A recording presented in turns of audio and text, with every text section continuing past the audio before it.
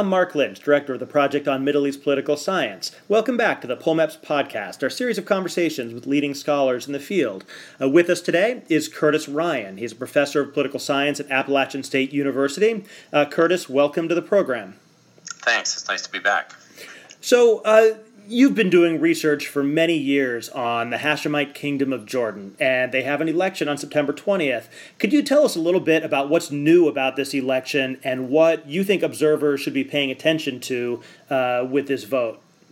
Okay, I think there are two major things just right off the bat. One, that Jordan has had multiple elections over the years, some with some problems, some less so, but every single time with a brand new electoral law. So first off, we have a brand new electoral law to try to figure out. And the other thing that accompanies this and actually makes the election interesting is the return of the entire opposition. There's been so much struggle over elections and election laws in Jordan since the late 1980s that the opposition, or at least large chunks of it, very often boycott. This time, no one is boycotting. Every opposition group is participating in the system, and that means Islamist participation, the Muslim Brotherhood in particular. So that's actually one of the most intriguing aspects of the election. Well, let's take those in turn. So tell us about the new election law. What makes it different from the previous ones? Okay, for many years there, the government had, as early as 1993, introduced a system that was based on individual districts, one person, one vote within the districts that tended to be heavily gerrymandered. So the opposition was opposed to this from 1993 onward, and then every successive election, this has turned into a bit of a crisis. But tell us what was wrong. Tell us what was wrong from their point of view with that election law. Well, their argument was that it was deliberately meant from their perspective to dilute the opposition. The election, for example, the districts, overrepresented urban areas and underrepresented rural areas, and the net effect was that Islamist strongholds, mostly in cities, would be underrepresented, and rural, more tribal, more conservative, more allegedly royalist constituencies would be overrepresented, producing these parliaments that the opposition would ridicule as basically being glorified tribal assemblies rather than more pluralist representations of what Jordan is actually about. So they were looking for a better opposition representation and also a system that would help develop political parties over time, which actually is one of the things that government and opposition both talk about, but the trouble has been actually getting a system that actually, in fact, does build political parties as opposed to diluting them and dividing the opposition, which is already, usually does a pretty good job of dividing themselves between left and right, secular and religious, and so on. So this is just extra mechanisms that divide the opposition, and more often than not, they don't participate in the system. They reject it outright, and then they're left out of Parliament for the next several years. So what's new about this election law, then? Well, the new one actually, it goes along with one major demand that the opposition has been making from 1993 and really until this year, which is get rid of the one-person, one-vote law, get rid of that, what we in political science would call the single non-transferable vote system, and replace it with a list-oriented system of proportional representation. Well, they actually got that mostly. There is proportional representation. There are going to be lists, but not necessarily party lists. And very importantly, the lists are in districts, not at the national level. And that second part was a bit of a surprise because many people thought they would build on an experiment they did last time, which was to have a few seats in Parliament go to national lists and the rest in the old system. This time they just changed the entire thing, really. And it is district-based, so we have 23 different districts, which will produce ultimately 130 parliamentarians. And it's one of those systems, though, in terms of the calculation, since voters will be required, so it requires a lot of explanation.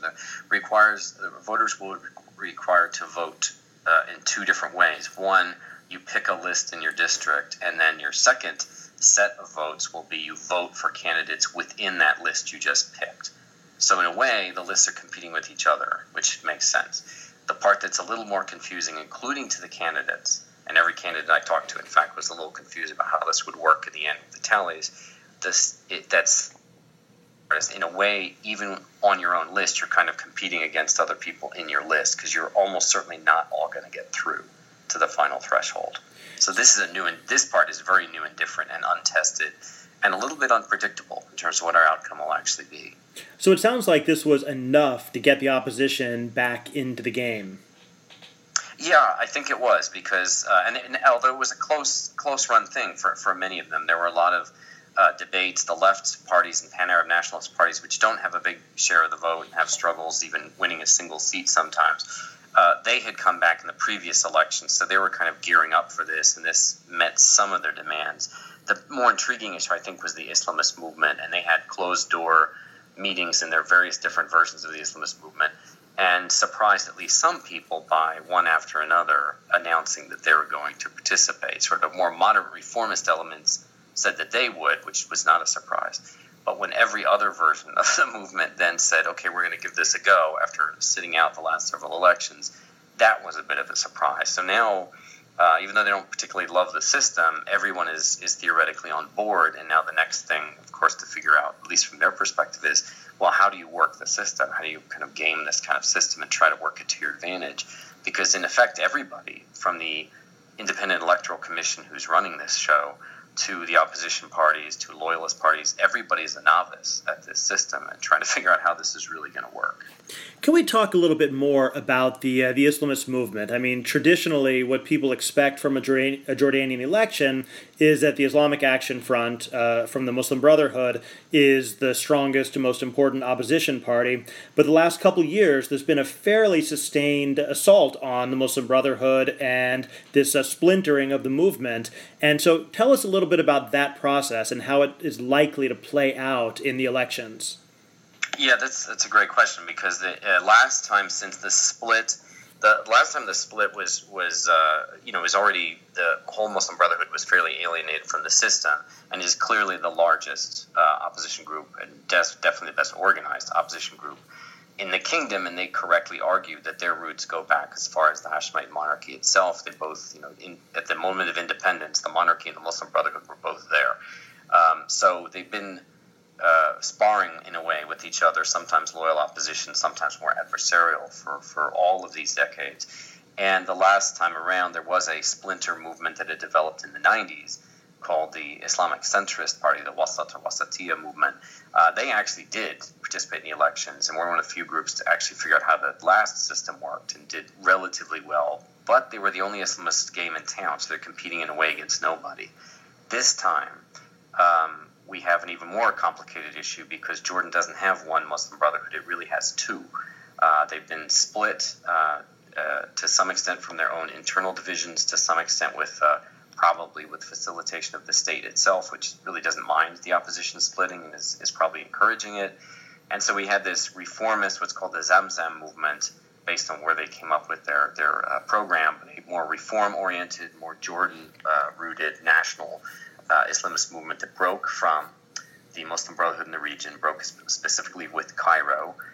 And a lot of this is the fallout, I think, of the Arab Spring, and the rise and fall of the Muslim Brothers in Egypt has had profound effects on the Muslim Brotherhood in Jordan, how the state views them, how they view themselves, etc.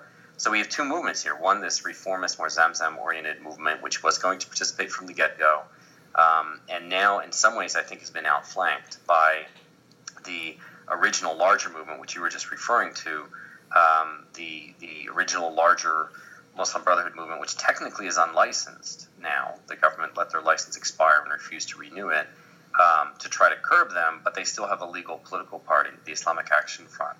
So they have reformed themselves as, at least for the elections, as the National Coalition for Reform, going usually by just one name, Reform Islah. And one of the reasons I think they have a real advantage in this election is they are contesting almost every single district in the entire country, which also surprised a lot of people. They're not just having a list in one or two cities. They're trying to get almost every district. They have legions of candidates. They have a huge grassroots system of support. And they have what, we talk about in American elections as ground game. They have people out there.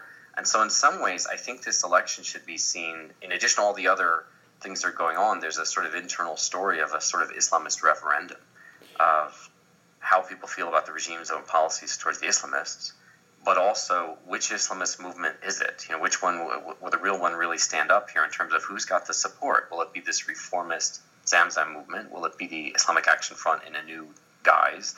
Will it be the centrists? Probably not, by the way. It seems like the IAF, even in the new version, the National Coalition for Reform, has a real edge here and can probably win quite a few seats. It's really hard to figure out how many that would be, but I think they're excited. They think their prospects are good. There are many people in the regime and in government who are actually really worried about how far in they can actually get. What about the loyalist candidates and tribal candidates who've dominated the last few parliaments? Have they been able to put together any kind of effective campaign? Yeah, and I think but since it's district-based lists, it looks a little bit different in every single location. So because of the local makeup, tribal, in some cases, lists are in fact entirely tribal candidates from that location, and you can assume, unless another list emerged from the exact same tribe, then you can expect them to do relatively well. But a lot of the lists have tried to do actually what the Islamists are doing, which is pull in people who are not from their movement. So one of the other smart things that the IAF has done is put together lists since there's minority representation guaranteed in the system. There are 9 seats in parliament for Christians. There are 3 seats for Circassians and Chechens. There are 15 seats as a women's quota. They've made sure to bring in a few people on almost every list who are not, in fact, Islamists at all. They've toned down the rhetoric. There's no Islam is the solution rhetoric. There are no Muslim Brotherhood flags. They've noticeably tried to appear, in effect, nonpartisan and non-Islamist. So some of the tribal groups have tried to do the same thing, have a few tribal candidates that are the powerhouses on the ticket, then bring in a few other people from non-tribal constituencies and things like that, in hopes that you will just get more people to vote for your overall list. But then once they do, then we're back to that other more complicated issue of then you're kind of competing against each other within the list, because you want to make sure you're the head of your list and you actually get through the door all the way to those the final part, which is 130 seats, because we have more than 2,000 people competing for 130 seats ultimately. So I saw a story maybe a week or two ago suggesting that there were concerns that turnout would be extremely low and that the government was quite worried about this. How does that play out, especially given the strong ground game that people expect the Brotherhood to have? I think that's probably the single most problematic aspect of the whole election, because the general level of enthusiasm appears to be really low, and I guess we won't know for sure till election day. But it's not just one of those things where the opposition is saying, look, nobody cares. People have lost faith in the system. People in the Independent Election Commission are saying this. Government officials are saying this, and so on. There's genuine worry that faith in the polls, and very often faith in the institution, in Parliament itself, is so low. And Parliament's done a great job of making sure, faith is very, very low. There have been lots of fiascos with individual members of Parliament and so on, that people just ridicule the institution, and it's not particularly powerful. Most of the power's in the monarchy, not in the legislature. There's so many reasons for people not to really get excited, and they're also worried about other issues. The economy is in very bad shape. There's security concerns and so on. There are lots of other things going on. So it's a problematic issue because it will cast doubt, certainly on the polls themselves. From a regime perspective, they want as high a turnout as possible. They want to get into at least the 50 percentile mark, above the halfway mark if they can. But the predictions have been in sort of pre-election polling, anywhere from 30% to well below 40 anyway. And a lot of people sort of pounced on this, and I think there you have a group that, since it does have the ground game, the Islamists feel like they can even do even better if the turnout is technically low for, let's say, Jordanians at large, but it's really, really high for Islamist Jordanians. It could skew the election, so it's not representative really of the whole population, but really, really represents the Islamist population really, really well. So if you're IAF, you probably want this too. If you're the regime, you don't. If you're anybody who's the many set of lists who are not Islamist, who are trying to take this actually fairly seriously and are actually among the very few to come up with actual platforms, then this is also disturbing. They desperately need turnout. And I think the swing factor there is Jordanian youth. It's overwhelmingly a young country. Half the population is age 20 or younger, so not all those are obviously eligible, but late teens and early 20-somethings are certainly eligible to vote. So in effect, Jordanian millennials, are they going to participate in the system or not? Are they going to vote? Are they going to do so with enthusiasm or blow off the elections and focus on participating in other ways? Because there's no shortage of activism in the country. The question is, will they bother with the elections themselves? Now, is there any sense among the Muslim brothers that you talk to that they've maybe learned a lesson from Egypt, that there's a danger of doing too well, that maybe they should be self-limiting so that they don't trigger some kind of red line by which the regime might step in and cancel the elections or, respond in some other way? Yeah, I think exactly. I think that's exactly it. In fact, there's been such a division within the movement over whether you want to push further or in terms of what lesson to draw. So we can almost see it in the different sub-organizations. So the Zamzam and Reform movement that's running as the National Congress Party and the Islamic centrists, for example, are both pursuing something that looks a bit more like, in some ways maybe like Al-Nahda in Tunisia, where they're trying to tone things down, they're bringing other people in, they're trying to look not completely Islamist and more eclectic, especially the Zamzam movement, and not even fielding candidates in every constituency. They're fielding, I think Zamzam, last I checked, had maybe 20 candidates for the 130 seats, and the centrist maybe just above that, I think at 23, running for the 130 seats, whereas the IAF, running as the National Coalition for Reform, is clearly drawing the complete opposite lesson here. And is not worried, and perhaps they should be, not worried about doing too well in the election. They're trying to put everything they have into this and make as strong a set of inroads as they possibly can in almost every constituency, triggering the exact alarm you were just referring to. Whereas the other Islamist movements who are competing with them, this is what they've been saying all along: is you see, you're actually endanger all of us by pushing this too far. There is such a thing as too much success, perhaps. So a couple of the movements, Zamzam and the centrists, are trying to take a more low-key approach, focused, win in particular constituencies, limited number of seats they're even competing for. Whereas the IAF is trying to go, I would say, all in and across the board nationally. One last question. Given all of the challenges and problems that you've laid out, and given the fact that there's pretty clearly no pressure from the outside to hold these elections, since everybody is deeply worried about Jordan's stability, why do you think the king decided to go ahead with elections at this time? Well, I think they would have almost had to have a reason not to at this time, because having gone through the whole process before 2013, they kind of rolled around finally to the 2013 elections. There had a number of elections of parliaments that did not finish their full term. The previous two, which were marred by all kinds of irregularities, to put it mildly, 2007, 2010. 2013 improved on a lot of the mess of the actual procedural aspects of the elections, with legions of foreign election observers, of which I was one, during that election. So to try to clean up the process and restore faith in the system, but there were still complaints, of course, about the electoral system itself of representation. And so the whole process now, they've been talking for the entire 4 years post those elections, of this sort of more regular 4-year cycle, or close to 4-year cycle. And I think they felt like they needed to get this through now, rather than wait, say, even a few months from now, to try to keep it as consistent and, in quotes, regular as possible. But a lot will still depend on what happens next. I mean, for example, there's a chance, as there was last time, with making lots of changes in terms of the electoral law, making lots of changes in terms of the day-to-day aspects of how it works, and trying to clean up the system, and yet for all the changes, ending up with a parliament that looks remarkably like the previous one in terms of who the parliamentarians are, and of course the fact that parliament still has very, very little power at all. So that, I think, is actually a danger to the system. I think they were simply trying to be somewhat consistent and keep the ball rolling very slowly, but from their perspective, somewhat steadily. But they may have opened up an opportunity for a lot of opposition movements that was maybe not intended. And the opposition movements, if they have something in mind here, it's the original opening back in '89, where they made huge inroads, which the regime did not expect. It's not clear to me that will happen this time, because the election is so designed along different districts and designed to really dilute their collective power.